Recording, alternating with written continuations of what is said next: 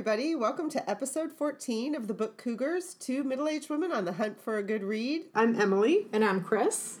We are coming at you from Manchester, Vermont. Woohoo, in the Green Mountains. Yeah, beautiful, beautiful state. We are here for the big Booktopia Nerdapalooza. But we thought that we would record on our regular schedule, and then we will do a new recording about Booktopia coming up. Yeah. Apologies in advance. I have a little allergy/cold, so I sound a little nasally. I apologize.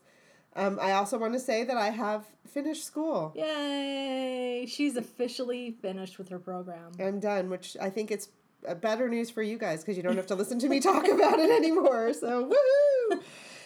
And I just have one thing I wanted to talk about before we get started on our regular segments, which is that we got a lovely shout out on the Reading Envy podcast on episode 85. Jenny, I love her podcast. It starts like, it sounds like you're at a pub, which is so fun. There's all these clinking glasses. And she had Thomas from the Readers on, and they were having a little Willa Cather love fest. Totally, about the Song of the Lark. Yeah. Which is a great book. And so, of course, Thomas brought up our lovely cougar Chris, who also loves Willa Cather, and gave Chris a nice shout out and the book Cougars a nice shout out. Yeah. So thank you. Thomas. I always love to hear people talking about Willa Cather. Yeah. So that was a really nice thing. So again, episode 85 of Reading Envy, and that's a really fun podcast. I highly recommend that you guys check it out. Yeah, definitely. All right, so what's up first? Talking about what we just read. Yeah. Right? Do you want to go first? Sure. I read the book that you recently read, a Booktopia title, The Impossible Fortress by Jason Rekulak, and I loved it. It was such a fun reminiscence get back to the 80s when personal computers were becoming more of a thing. I grew up with a dad who'd been into computers since the 50s, so, he was the kind of guy who built his own computer and then built his own computer hutch because they didn't have things like that back then. And I just really enjoyed it. I thought the characters were very fresh and realistic. Yeah. And there were some surprises, even though I could imagine. I kind of had an inkling maybe how certain things could go. Yeah. But there were some nice surprises. Yeah. And just some lovely reminders in there about what it's like to be a teenager. There's nothing you can say to an angry parent. Yeah. Nothing. No. And another thing, too, I love the one part where the main character talks about a book, or books in general, and that books can't be wrong. Yeah. And it's just like, oh my God, I remember that. That. Yeah. If it was in a book, it was true. Right. It was accurate. And I just remember those days of innocence. So surely your parents are wrong. That's the other part that comes with that. Because if it was in a book, and your parents are saying something different, they're wrong. Yeah. No wisdom in those parents. Yeah, I really like that. So I think it's a good book for people who are into geek culture in general. And there's a female character who's a computer geek early on. And at one point, names are named of influential women in the gaming/programming industry early on. Yeah. So really enjoyed it. It's a wonderful read. I totally recommend you add it to your summer reading. Yeah, it's a fun one. I only read one book because I was busy with school and my brain was really tired. And it was a book that I tried. It was one of those where I kept picking up books and they weren't working. But this one worked for me. It's called The Opposite of Everyone by Jocelyn Jackson. She's a palate cleanser author for me, and she seems to like to write about mothers and daughters. So this is a mother and daughter book with a mother who's a very free spirit. Her name's Kai, and her daughter is Paula Voss. And it's one of those books that goes back and forth in time a lot, and the mother and the daughter have a separation, and you're not sure why, and there's a lot of regret, and the daughter did something to cause her mother for them to be separated. But then ended up in the foster system, but overcame adversity and became a very high-powered lawyer. So that's kind of the basis of the story, but then there's a lot of surprises with different characters that come into her life and siblings she doesn't know about and things like that. So it had a couple of things I really like. A lawyer. I always like a lawyer character, and a love interest, and kind of disjointed family. So easy read. Again, it would be another nice, we've got some beach season reading coming up. So, and she has quite a long list of books. So if you read one of hers, there's more that you could check out. So again, The Opposite of Everyone by Jocelyn Jackson. Well, I finished the audiobook. I've been chipping away at You Are a Badass, the one Jen Sincero. I really loved it. It was I didn't have a lot of listening time. And when I've been on my treadmill, which is when I usually do my listening, I've been reading, trying to get my Booktopia books in. But I enjoyed it. She has a new one. I don't know if it's coming out or it's out already. And the focus is on money, on your relationship with money. Because one of her chapters is in You're a Badass. You Are a Badass is about money. Okay. And you're cleaning up your relationship with money because so many of us have it. Yeah, I work with people and their money, and that's one of the things that's been a surprise to me in my career is that there's a lot of psychology around money, and I have to learn with each of my clients, what their comfort zone is for how they spend money, how much money they need in the bank to feel comfortable, and how much risk they like to take and all of that. So I joke that I wish that when I was in business school, I had taken more psych classes because maybe I would understand my clients a little bit more, Right. So that's cool. Yeah, so that was our Just Read. Yeah. Which I think I called Just Read. Just Read. In the last episode. Which I kind of like. Go out there, everybody. Just read.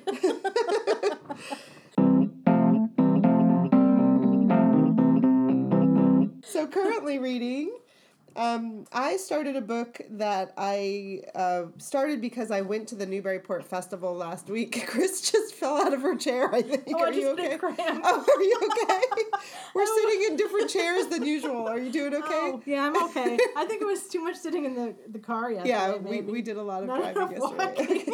Sorry, everybody. A little equipment failure situation. Bodily equipment. Right. The physical equipment doesn't always last the way we'd like for long travel. So I was going to see this author at the Newburyport, so I picked up this book. It's called One in a Million Boy by Monica Wood. A lot of people were talking about this book last year, so I'm a little bit late to the party on it. And it's about, this is not a spoiler because this happens at the very beginning of the book, a young boy who passes away. And he was in the Boy Scouts, and he started a relationship with an older woman named Ona. And he was doing yard work and things like that for her. And he's kind of an interesting little boy who's very interested in the Guinness Book of World Records. So he decides that they're going to work to get her into the Guinness Book of World Records for being the oldest woman alive. And I think she's 104. So there's actually people who are like 119 or 20 or whatever. Yeah. So that's kind of part of the premise of the book. And so there's little, before chapters, there's little sections of like, pieces of Guinness Book of World Record, what do you call that? Just different funny, weird ones. I mean, people do really weird things. They do, yes. But then after the boy passes away, the father ends up developing a relationship with Ona, and I'm only halfway through the book, but there's a little like road trip thing that seems to be happening. So it's sweet little characters, an easy read. I'm enjoying it. So The One in a Million Boy by Monica Wood. So when there is a book that's been hugely popular and you don't get to it right away, do you sometimes feel like, oh, I'm not going to read it now? Does that ever happen? No, it works better for me psychology? Because I think for me, sometimes you read it when it's being hyped, and then it just disappoints you. Like that's how I felt about Station 11. Everybody was talking about Station 11, and then I read it and was like, meh.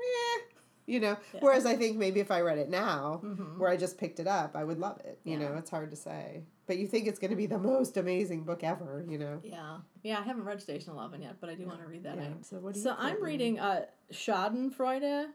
I believe that's how you pronounce it. I'm not 100%. It's a German word for kind of being happy about another person's misfortune. Oh. So the subtitle of the book, which I just pulled up here, so it's Schadenfreude, a love story. Me, the Germans, and 20 years of attempted transformations, unfortunate miscommunications, and humiliating situations that only they have words for.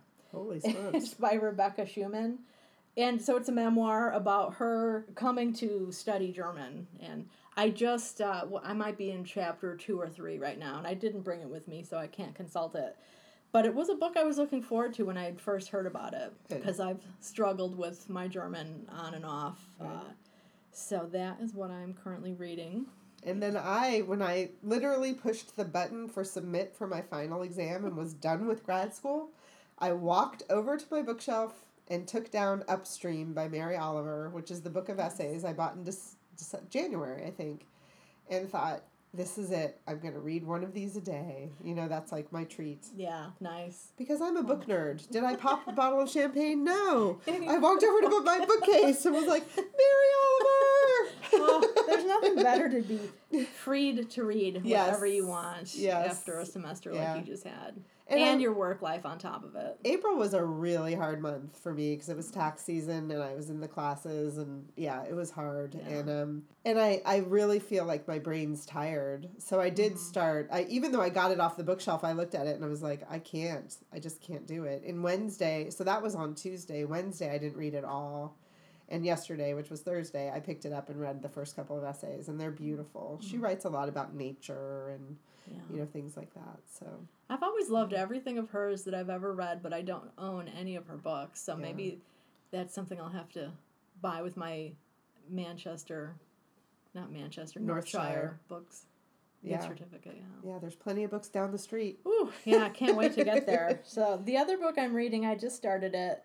It's How to Be Everything. A guide for those who, in parentheses still, don't know what they want to be when they grow up. And the author is Emily Wapnick. And I first came across her. She has a great TED Talk about a term that she uses called multi-potentialities. People who have a variety of passions, not just one passion. And I've followed her on Twitter and checked out her blog or website a couple times. So I was happy to hear about this book coming out. And I'm actually reviewing it for TLC Book Tours. Great. I'm looking forward to... That's exciting. Yeah, I just, I'm on page 48 and digging it. So I'll be sure to put that TED Talk in the show notes, everybody. So if you're interested in watching it. Yes, it'll be a lot of parents' worst nightmares if their teenagers find it. Okay. Because it's about, feeding your passions. And I know so many parents just want their kids to pick a major. And that's what you're going to do for the rest of your life. And I just think what a disservice we do to our kids. And, my own life, I have a variety of passions that I follow. The main one is always books, obviously. But, I've had a lot of guilt and kind of shame around not choosing, one career path or something. But this book is about how to build a life that is financially sustainable while following your passions. And, she talks about some of the creative people out there who have a variety of passions and who put them together and do amazing things in the world. Ooh, that sounds really good. Yeah, I think this is, just from the few pages I've read, 48 is, I guess, more than few. Yeah. I think it's going to be a really good one, so. Ooh, more to come. Yeah, that's exciting. Totally. And that's coming, I didn't write down the date. It might be out just now or coming out very soon. Okay. So it seems like early May is a big release time for things, so maybe it's out. Yeah, all that summer reading, right? Or, end of the school year when people are free. Right, exactly. Woohoo! So, Biblio Adventures. Wow. I have a big Biblio adventure. Yeah, I went up to the Newburyport Festival in Newburyport, Mass. last weekend. I took my Aunt Ellen, met up with a bunch of Booktopia friends there, which was really fun. And it's a really cool setup because there's lots of churches and art association and Jabberwocky bookstore. And so the events are spread out all over the town. So you really do get to traverse the town and appreciate the beauty of the town itself. It's a very historic place. You would love it, Chris. Yeah, I can't wait to go. Yeah. And so we started the morning with Dawn Tripp, who's the author of the book Georgia, which is a fictionalized account of the artist Georgia O'Keeffe. She was inspired to write the book because she went to an art exhibit at the Whitney in New York of her early abstract paintings, which were so much different than what she ended up painting when she moved out west, and those big flower pictures that we're used to seeing when we associate ourselves, think of Georgia O'Keeffe. Yeah. And this book, I didn't get to read it, but I bought it when I was there, is about her early years in New York when she's in a love relationship with the famous photographer whose name is escaping me. I think it's Stieglitz. Okay. I don't know. Yeah, I could have that wrong. Yeah, Stieglitz. And so it's all about that time in her life, which is much earlier than the time period where she did live out west. It was really cool because this particular one was in the art association building in town, and so there were all these beautiful paintings all over the walls, and so she was standing up and talking with all these beautiful paintings behind her. Actually, I got a really nice photo of her, which we put on Facebook, but I'll put it. One of my goals now that I'm done school is to get our literary adventures section of the website more up to date. Okay, cool. So I'll put some of the photos from Newburyport up there. And she said that she was when she was inspired to write this book, she was already 60 pages into writing a completely different book and kind of threw everything aside and just went deep into this, and it took her 6 years to write. So that's Dawn Tripp, who wrote the book Georgia. And then the next woman we heard was Monica Wood, who's the author of One in a Million Boy, which is the book I'm currently reading. She has been an author for 25 years, and this was her first literary event of this nature. Wow. So she was really nervous. And she started off by reading, which is not, as you all know, my favorite thing. My aunt turned and looked at me. She pat you on the knees. She read for, I would say, 15 to 20 minutes. And then I was like, okay, it's an hour session. You know, we've got more to come. And then she puts her book down, and then she gets this notebook, and she said, it occurs to me that I should probably read to you a little from this other character's point of view. And I was like, no. Oh my God, smoke started coming out of my ears. But then I just calmed down, and she read another 10 minutes. So for about half an hour, she read, which was a lot. But then she went on to talk about, she had this stack of books behind her, and she showed us the different covers from all of the different countries where her book has come out. That's fun. And it got more and more hysterical because as they rename books a lot in other countries, and then they have a different interpretation of what maybe the book's about or what the cover should look like. And the eventual cover for the Italian book was a whale carrying a hot air balloon basket below it or something. I mean, it was like the most weird, bizarre. There is no whale in this book, you know. And there's no. Bizarre. So yeah, so it was she was really sweet, and it was really, she read a letter from the publisher from I think the Korean version of it, and it was really funny. So, and the other thing she talked about was that the first time she wrote this book, she sent it off to her agent and to publishers, and nobody was interested in it. So she ended up writing a completely different book. It was a memoir of her life in Maine. And then this book, eventually she reworked it with her husband's encouragement, and it ended up being published to great acclaim. That's and fabulous, being published in all these different countries.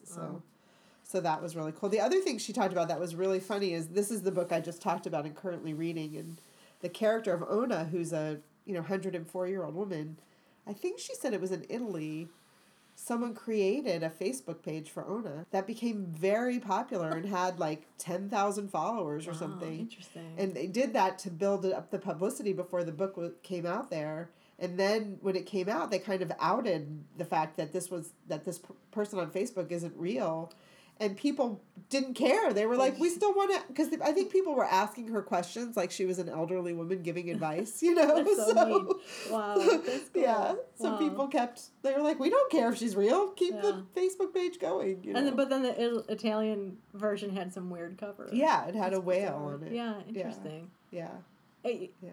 So did she have a favorite cover? Did she happen to say? I don't think she did say. I don't remember her saying that. I think she was just fascinated by the different interpretations. She didn't love the cover that they had in the United States because they made it a little whimsical. And it's not really a whimsical book at all. And there's a picture of a boy on a bicycle, and the boy doesn't ride a bike in the book. So there was just a lot of weird... So it's like it's seemingly the whole book that covers interpretation didn't have anything to do with what the book was about. Well, we talked about that in the car yesterday, driving up here with Russell and Julia about book covers, and like that one I read, that mystery that had the woman in the red jacket in the snow in the trees, and it's a book that takes place in Chicago, and there's absolutely no mention of a red jacket, and it's just like, so why, is it just like a stock cover, and they were out of money and had to slap something on it or whatever, or they just think it's going to get attention. Like I know there was a period of time where there were book covers where every book cover was a woman's face in profile, or turn the back of her head. Yeah. I know, mysteries do that a lot, I think, or the silhouettes, darkened, blackened out kind of thing.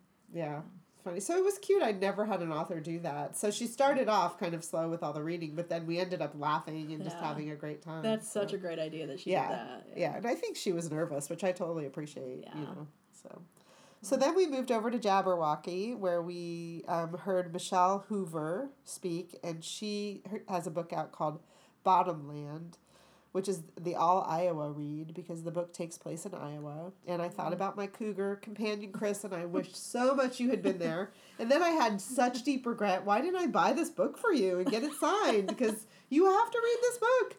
Because she's being compared to Cather, in the writing of this book. It's getting a lot of acclaim. She's a very well thought of person in the literary world. She teaches in Boston, an MFA program, and it's about German ancestry and how when Germans came to Iowa, they really tried to hide their Germanness, and that I want to get this. I want to make sure that I don't screw this up. They in Iowa, the governor Harding passed a proclamation outlawing all foreign languages in public and private places. What year was that? Was that like around World War I or something?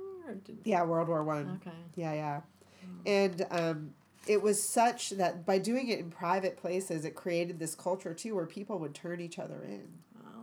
Wow. So it was just this really weird, and she said also switchboard operators would turn people in. Yeah. If they heard people speaking. Isn't that crazy that operators used to be able to dip into your conversation? Yeah.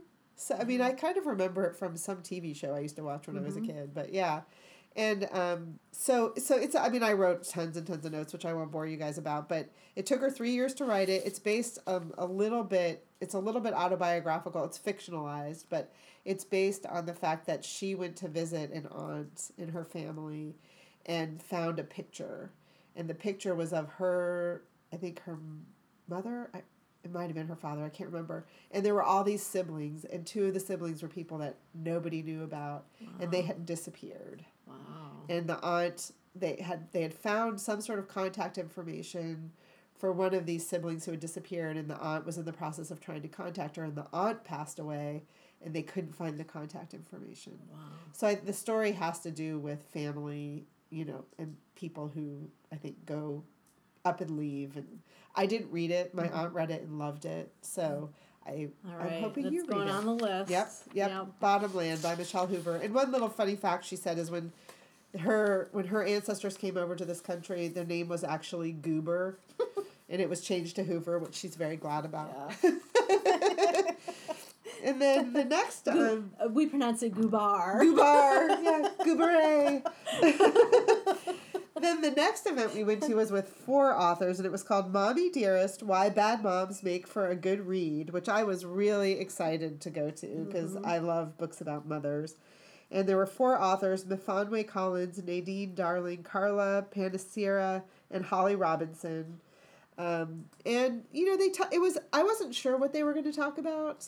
What they ended up talking about was kind of placing each of themselves as mothers and where they are, because each of them have different situations. Some of them are blended families. One of them was a single mother, that sort of thing. So they talked about that. And then they talked about where parenting has been, where it's going, how we portray it, and how we portray the typical family. And then they compared this conversation a little bit to Roxane Gay's conversation about Bad Feminist and how she has struggled herself with what kind of a feminist she is. And they talked about how we can't always give our kids what they want, and the guilt of that, as writers, where, writing is kind of like the work you and I do, Chris, where it's flexible and we can make our own schedules, right. But people don't always treat it as a career, and so they would feel guilt when they had young kids and stuff, like putting their kids in daycare so they could go and work on their novel. Right, yeah. So it ended up being more about that than it was about, like, I thought they might talk about, typical mother characters and, why almost every book you read has a missing mother or a dead mother or a bad mother or, whatever. So that was one. That was the next one. And then I promised there's only 2 more, but the next one was called The Importance of Books in the Age of Digital Overload. That sounds like a great panel. Yes. Yeah. And it was with Richard Rousseau, Ruth Franklin, our buddy, and Richard, that is not his name. Richard Dubus? Oh. No. Gosh. Andre yeah. Dubus. I wrote Richard twice. Andre Dubus III. The funniest thing, so Michelle Hoover, who wrote Bottomland, was the moderator, and she was probably a little nervous. I would have been nervous on a stage with that group of heavy hitters. And so she says she introduces the segment or the session as the importance of digital books in the age of the overlord. Which was kind of funny considering we have an overlord in our country right now. So everyone laughed. And then, of course, the rest of the session, they kept talking about the overlord. So it was really interesting because, in case you guys don't know these authors, so Richard Russo is probably in his 70s. He's a very well thought of author. He wrote the book Empire Falls, which won the Pulitzer. Ruth Franklin, we've talked about in the past. She's the reason the book Cougars exist. Yes, because it was her event up here at the Northshire Bookstore when we were driving back from seeing her. She wrote the biography of Shirley Jackson when we decided to do the podcast. Right, and she won an Edgar like 2 days before this session. So Richard Russo called her out, awesome. Congratulated her, which was really lovely. And then Andre Dubus III is probably in his 50s, I want to say. And Ruth Franklin's probably a little younger than us. I want to say she's early 40s. Mm-hmm. So it was really nice to have this conversation about technology with people who spanned different generations and saw technology and used technology differently. Mm-hmm. Yeah. And they all had very different opinions about what they thought about technology, how it affects them, how they use it, how it affects their writing, what they think it's going to do to the world of books and all of that. So, I could talk for hours about this subject. Yeah, well, what was, did anyone embrace the technology? Ruth Franklin definitely embraces it. She has young children who she said, use technology. She sees it as a benefit to her and to them. Mm-hmm. Andre Dubus is a curmudgeon who doesn't text. I mean, they all admitted that the power of Google to be writers is amazing. Mm-hmm. Ruth Franklin especially, because she's a biographer. So she said, she can't imagine writing biographies like they did in the old days without the power of Google. Yeah. And just like how everything's being archived now in a different way. Mm-hmm. And how, there's a whole set of letters and things like that she knew if, Shirley Jackson was living today and she was writing her biography 30 years from now, the archives would look a lot different, than what she had to wade through. Yeah. And so I think Andre Dubus had talked a lot about privacy and how the issue of privacy as an author too, and how technology has affected him in that way. But he's also very gregarious and very extroverted. And one of the points that Ruth Franklin made was, it's nice to have technology be an introvert. Yeah, totally. I totally got that. And I think he was kind of taken aback. And the thing that was really cool with the panel is there was a lot of tension about differences of opinions. Mm-hmm. And our buddy Ruth, she was sitting between the two men and she held her own. Awesome. They really disagreed with each other, not in a abrasive way or anything. It was a very intriguing, interesting session. Richard Russo made the point. He recently wrote the book Nobody's Fool, and then he recently last year I think came out with the book Everybody's Fool. And he talked about he felt like technology really influenced his decision of where to set Everybody's Fool, because it is what do you call it? It's picking up with the same characters as Nobody's Fool, which has a name. So it's like a sequel? Sequel. Okay. Thank you. That fancy word. And he said he really had to think about, he said it, I think, specifically at 23 years in the future from Nobody's Fool, because he knew if he went any farther than that, he would have had to utilize and bring in technology into the town where it was set, which has changed a lot. But by going to the 23-year point, he didn't have to worry about that in his writing.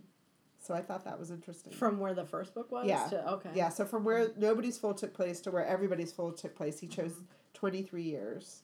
And that was a specific choice. So in other words, in talking about this idea of the digital world, that it influenced him as an author because he had to think about where to place the book. And when I was watching all of them, I thought about, I vividly remember, I can't remember what the name of the book was, the first time I read a book where, it was epistolary, which is letter writing, but it was texts. Yeah. You know, instead of the old-fashioned, like, the color purple where it's letters, you know. Right, yeah. Or where someone picked up their cell phone. You know, like when the lexicon of technology came into books, I remember that. Yeah. You know. It was cutting edge. So, you know, and I remember too, mystery writers talking about placing a novel pre-cell phone. Because, yes. you know, if you have somebody who's trapped or lost or their car breaks down, you know, everybody these days, you just pick up your phone and you call. In most places do have reception. I've been in parts of, like, northern Wisconsin where there's not cell phone reception. But then, you know, mystery novels too, where the cell phone does play a role. So it is fascinating to think about the choices that you have to make about where and when to set your story. Right. In terms of technology. Absolutely. And Andre Dubus talked about a book that was interesting because when my son Jacob went to college, they had an all-freshman read. And it was this book called The Shallows, What the Internet is Doing to Our Brains by Nicholas Carr. So he did talk about that in this session and how, you know, he has strong feelings that, you know, cell phones are the death of our brains and things like that. And I have mixed feelings about it. I mean, I do think that we're having attention problems. And, you know, you hear people complain now if a movie's over 2 hours, you know, like it's so long, you know. And I think that does have to do with our phones and our immediacy and things like that. So I think that might affect maybe the length of books. I'm curious to see if that'll happen. And I just really believe that we have to work on the culture of cell phones. Yeah. You know, putting our phones away, paying attention to the people that we're in a room with. And I talk to my kids a lot about that. Like, you know, if we're sitting at the dinner table and you're texting, then you're having a conversation with someone else. Right. And that's actually kind of rude. And maybe you could be at the dinner table with your mother, you know? Yeah. Absolutely. I mean, Roxane Cody on her podcast, Just the Right Book, is that the name of her thing? Was interviewing somebody talking about cell phones, that even having the cell phone on the table, even face down, on the table between two people, pulls people's attention away from one another. Yeah. And I think that was the same place where I heard them talking about there being a backlash, not with the teens these days, but the younger kids will eventually have a backlash against it because they're being raised by parents who are sitting there on their cell phones. I mean, it's so often the 30, 40, 50-year-olds who are the worst abusers of cell phones, I think, from just seeing people and looking at my own behavior. Yeah, no, I agree. I'm totally guilty. My kids are in their mid-20s, you know, and they both have, you know, they get annoyed when they go out to dinner with their friends and everyone's on their phones. So it's going to be interesting to see how it all morphs and changes. And I really believe as a parent that it's my job. It's no different than teaching your kids manners about other things, that we have to teach our kids manners about cell phone use. And of course, as you just pointed out, we have to not, you know, do as we say, not as we do. Exactly. We have to actually put our phones away also. We have to model good behavior. Yes, exactly. Yes. Good cell phone hygiene. That's right. That's right. So that was a great session with the, you know, big heavy hitters. It was fun. And then the last session we went to was Carolyn Levitt, who is a Booktopian author. She was in Bellingham, and she wrote the book Cruel, Beautiful World, which I won't go on about because I did talk about that book on a previous podcast episode. I read it. It was fun because her session was in the library, so it's always fun to get into the local library. And if you follow her on Facebook, which I do, she's a huge supporter of the writing community. So she talked about her book and, you know, why she wrote her book and such, but then she also really talked about supporting writers and going out and buying writers' books. And I really appreciated that about her. And she writes book reviews as well. So, and then the other thing she talked about is she's a very chipper person, and she really is on Facebook also. But she said that she really uses her novels to get the dark stuff of her personality out so she can be happy in her regular life. And Cruel, Beautiful World has some dark turns. I mean, that's the one that kind of emulates the Manson time period and stuff. So I thought it was interesting that she said that she kind of purges that from her persona and puts it in her novels so she can be a happy person. Yeah, so, fascinating. Yeah. Oh. So it was a fun weekend. That all took place in one day, people. Newburyport Literary Festival. Yeah, right. Hours of great authors and great locations for authors. So a lot of fun. I highly recommend you do it next year if you can. It's free, which is unbelievable. There were 74 authors there. I mean, those just happened to be the ones that I chose to see. There were a lot more to see. So excellent. Yeah. All right. Well, I didn't go with Emily. I'd been in New York for a couple days and then Philadelphia, and I got home and I pulled into town like a half hour before you were pulling out of town. So I actually spent that day participating in the readathon, Dewey's 24-hour readathon, which those of you who are it used to be more of a book blogger type event, and now I know it's opened up to people who are book people on social media. So they have Instagram challenges, they're on Twitter or Facebook. I think there's a Goodreads group too. But it's 24-hour time period with the same start time around the world. So East Coast time, it starts at 8 a.m. and then finishes up at 8 a.m. the next day. And you just read as much as you can or as much as you want. And the neat thing is they do it twice a year. They do it in the spring and in the fall. And I think historically the fall event is the bigger one. And this coming fall, it's going to be their 10-year anniversary of doing this readathon. So if you're interested, we'll put a link to their website in the show notes. It's 24hourreadathon.com if you want to check it out. And 24 is the number 24. It's just a fun time. It's so supportive. You can meet so many different book people online. I've made a lot of online friends that way.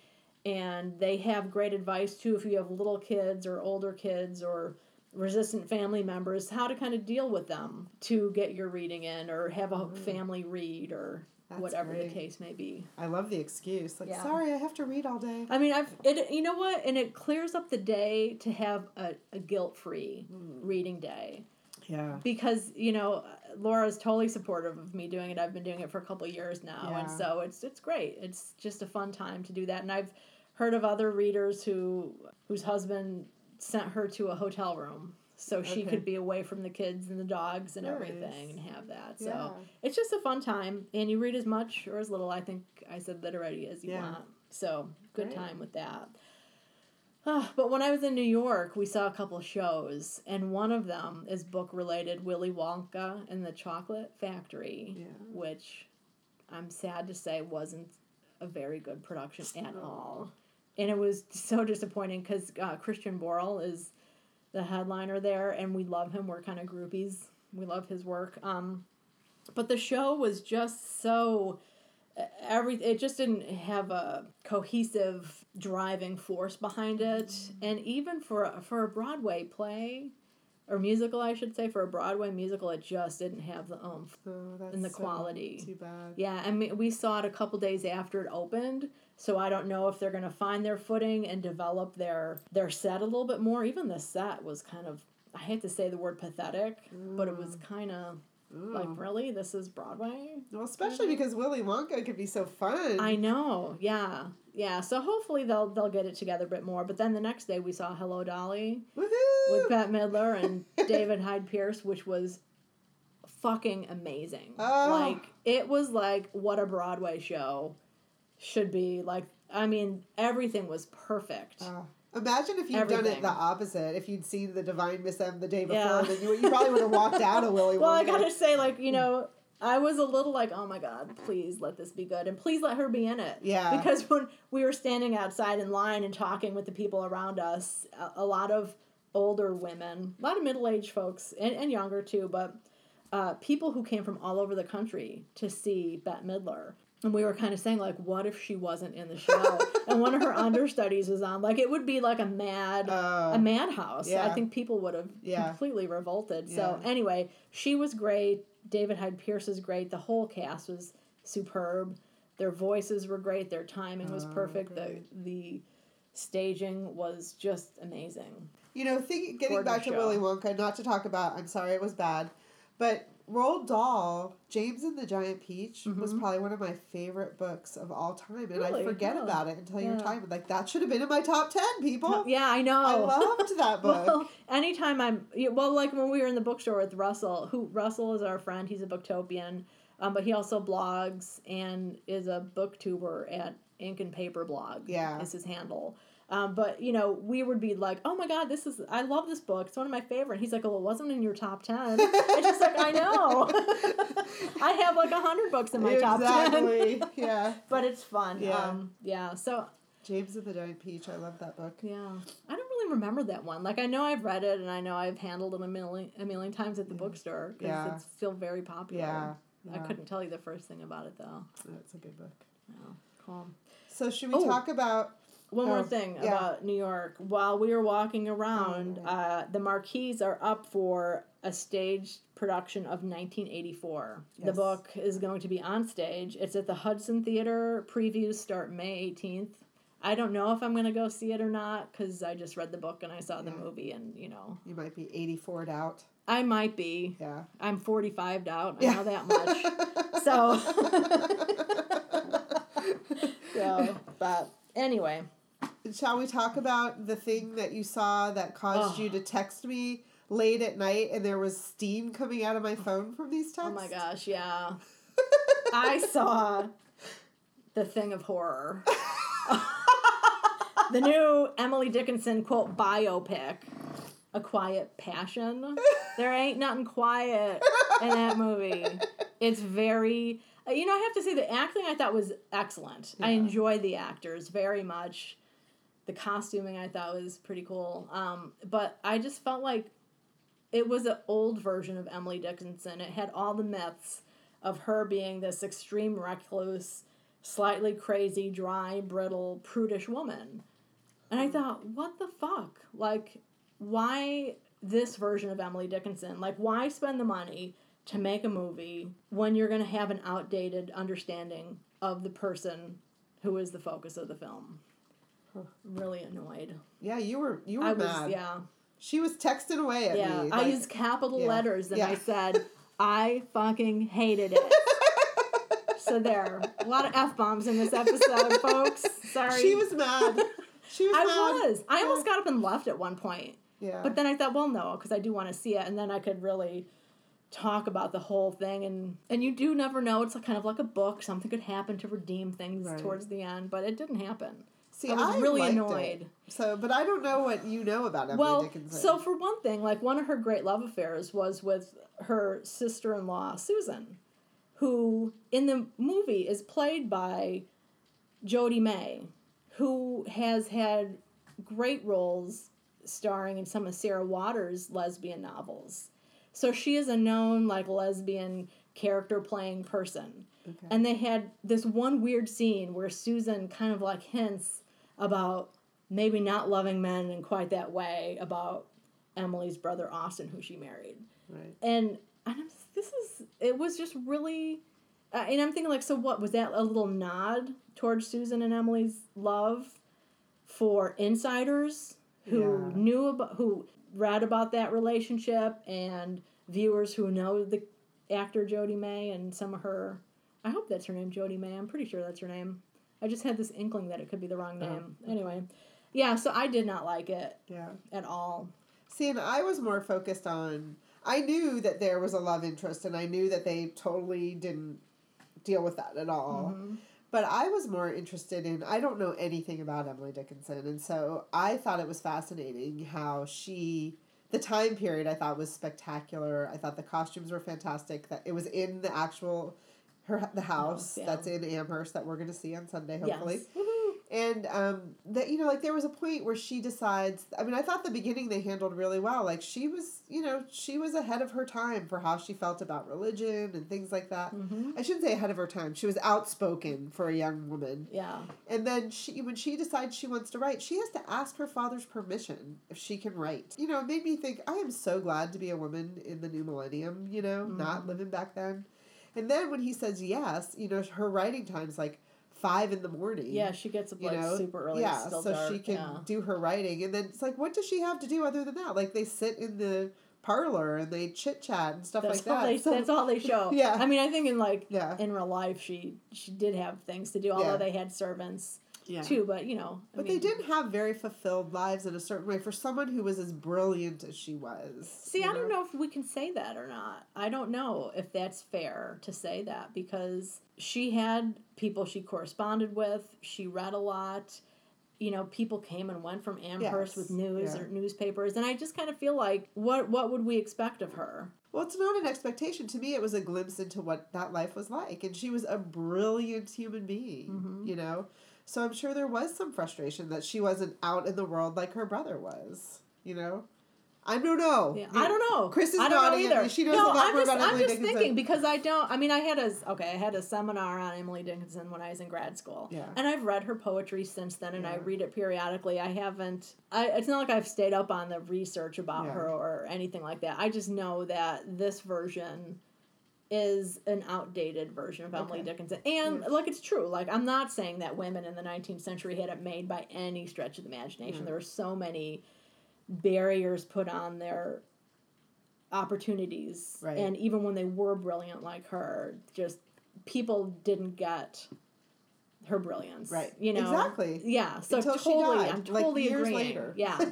Yeah. And even now, I think her star is still rising. Yeah. Obviously, they made a movie. Yeah. That was certainly not a low budget movie. Yeah. It's great production value, I think. The other thing that I'm fascinated by, and my fascination probably should have led to me doing a little research, which it didn't, but she had Bright's disease, which is a kidney disease, and they had no treatment for it back then. So she was in excruciating pain and died a slow agony of a death. Yeah. And when you have a malfunction of your kidneys, it affects your brain function. Right. So it makes me wonder if that's part of why her poetry got darker, instead of she was a recluse because, of love and things like that. It was more just she was in a lot of pain and, she didn't leave her room because it hurt to leave her room, but she still wanted to write, and it affected her writing, just like we all have a lifetime of how our writing changes and grows as we do. Yeah, yeah. One thing I did think the movie did a fairly good job of is presenting the contradictions within a person's life and in their personality itself, because here you have her leaving her school because she had religious differences, and she asks her father's permission to write. Yet there's this one scene where they're sitting at the table together, and the dad starts to pray. He's looking down, and all of a sudden he's like, "Oh, this plate is dirty." And she picks the plate up and smashes it on the table and breaks it. And I'm just like, what was that? Yeah. Yeah. So did that happen? I don't know, but those contradictions. And she was very vocal. Yes. And yeah. So, but that's the thing, I'm not going to say any more because I don't want to ruin the movie for people. I liked it. Chris didn't like it. That's the bottom line. She didn't like it so much that she texted her cougar friend who goes to bed early with steam coming out of her text streams. Yeah. Well, I contacted one of my friends who is an English professor, and I asked her if she's seen it yet. She hasn't yet, but she's going to, and she's actually teaching an Emily Dickinson seminar next semester. So I can't wait for Jen to see it because I really want to hear what she has. What her, good. Because all the reviews, I think I read 3 or 4 reviews that night, but none of them really addressed the. They all kind of seem to go off the old view of Emily Dickinson as being some weird recluse. Yeah. So. Yeah. Well, you guys go and see it, decide for yourselves, and let us know what you think. Yeah. It's a split. It's a thumbs up and a thumbs down here at the Cougars. So, should we talk about some upcoming adventures? Oh, wait. Can I say one more thing that I did? Sure. On one of the reasons I didn't do a ton of reading on the Readathon Day was it was also Independent Bookstore Day. Right. And I went up to the Book Club bookstore in South Windsor, Connecticut. Right. They just moved to a new location, and I hadn't been to their old location, but was so happy to go to their new location. They had their grand opening that day, and it was a big success, and the owner, Cindy, was there and very happy and loves the new location, is getting a lot of great community support there. And they have a ton of events. They're doing a lot of events with local authors, and then they have some other authors coming through. One of the local authors I want to see, it's going to be May 24th. The author is Brianna Dunlap, and her book is Connecticut Valley Tobacco.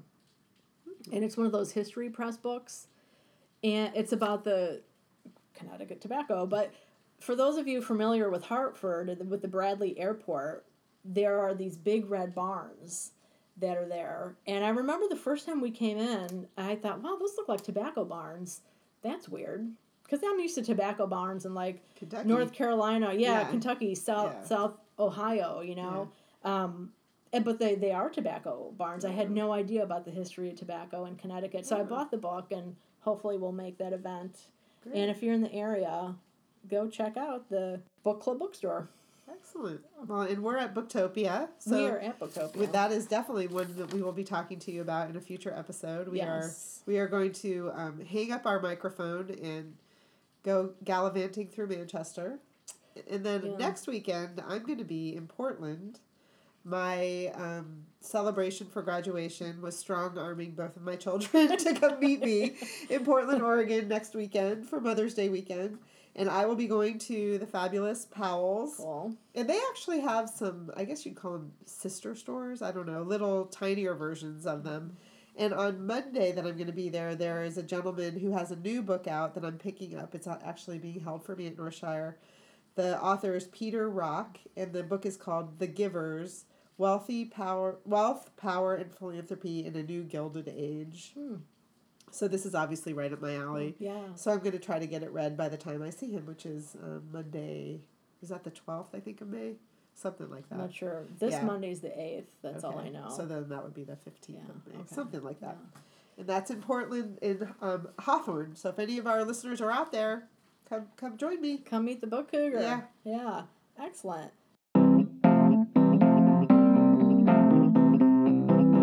So what do you have reading next? Well, you just said that, but anything else on your radar to read? The Leavers, which I just bought at RJ Julia yesterday when we were gallivanting about. And that's the Lisa Coe book that Chris talked about on the last episode, and I will be meeting her this weekend. So cool. Yeah, really enjoyed that book. Yeah. Cool. I can't wait to hear her. I'm going to be reading. I got a library copy of Into the Water, the new Paula Hawkins book. Yeah. Like I put that request in months ago. Like as soon as I saw the book on the library thing, I reserved it, and I was shocked to get an email saying your hold is ready. Right on. So that's the Girl on the Train author for any of you guys who don't remember. Girl on the Train, which I loved. I liked the Girl on the Train a lot. Emily did not. I did not like it. Yeah. But then you liked Gone Girl and I did not. Right. So yeah, very good. Yeah, so I'll be reading that, and then the Connecticut Valley Tobacco book. Excellent. So good stuff. All right, we gotta go, people. Goodness. We got Booktopia. We got Booktopia work to do. Yes, and a gift card to spend. A gift card to spend. Mine's already spent. I ordered ahead. Did you really? Yeah. That's great. All right. All right, everybody. Well, happy reading. Happy reading. Thanks as always for listening. Yeah, and if you're looking for us, you can find us on Twitter at Book Cougars, Facebook at Book Cougars. If you have anything you want to share, please feel free to email us at bookcougars@gmail.com. And if you're listening to us on iTunes and like to leave a review, we'd appreciate it. It helps other people find us. Thanks, everybody. Happy reading, everybody. Bye.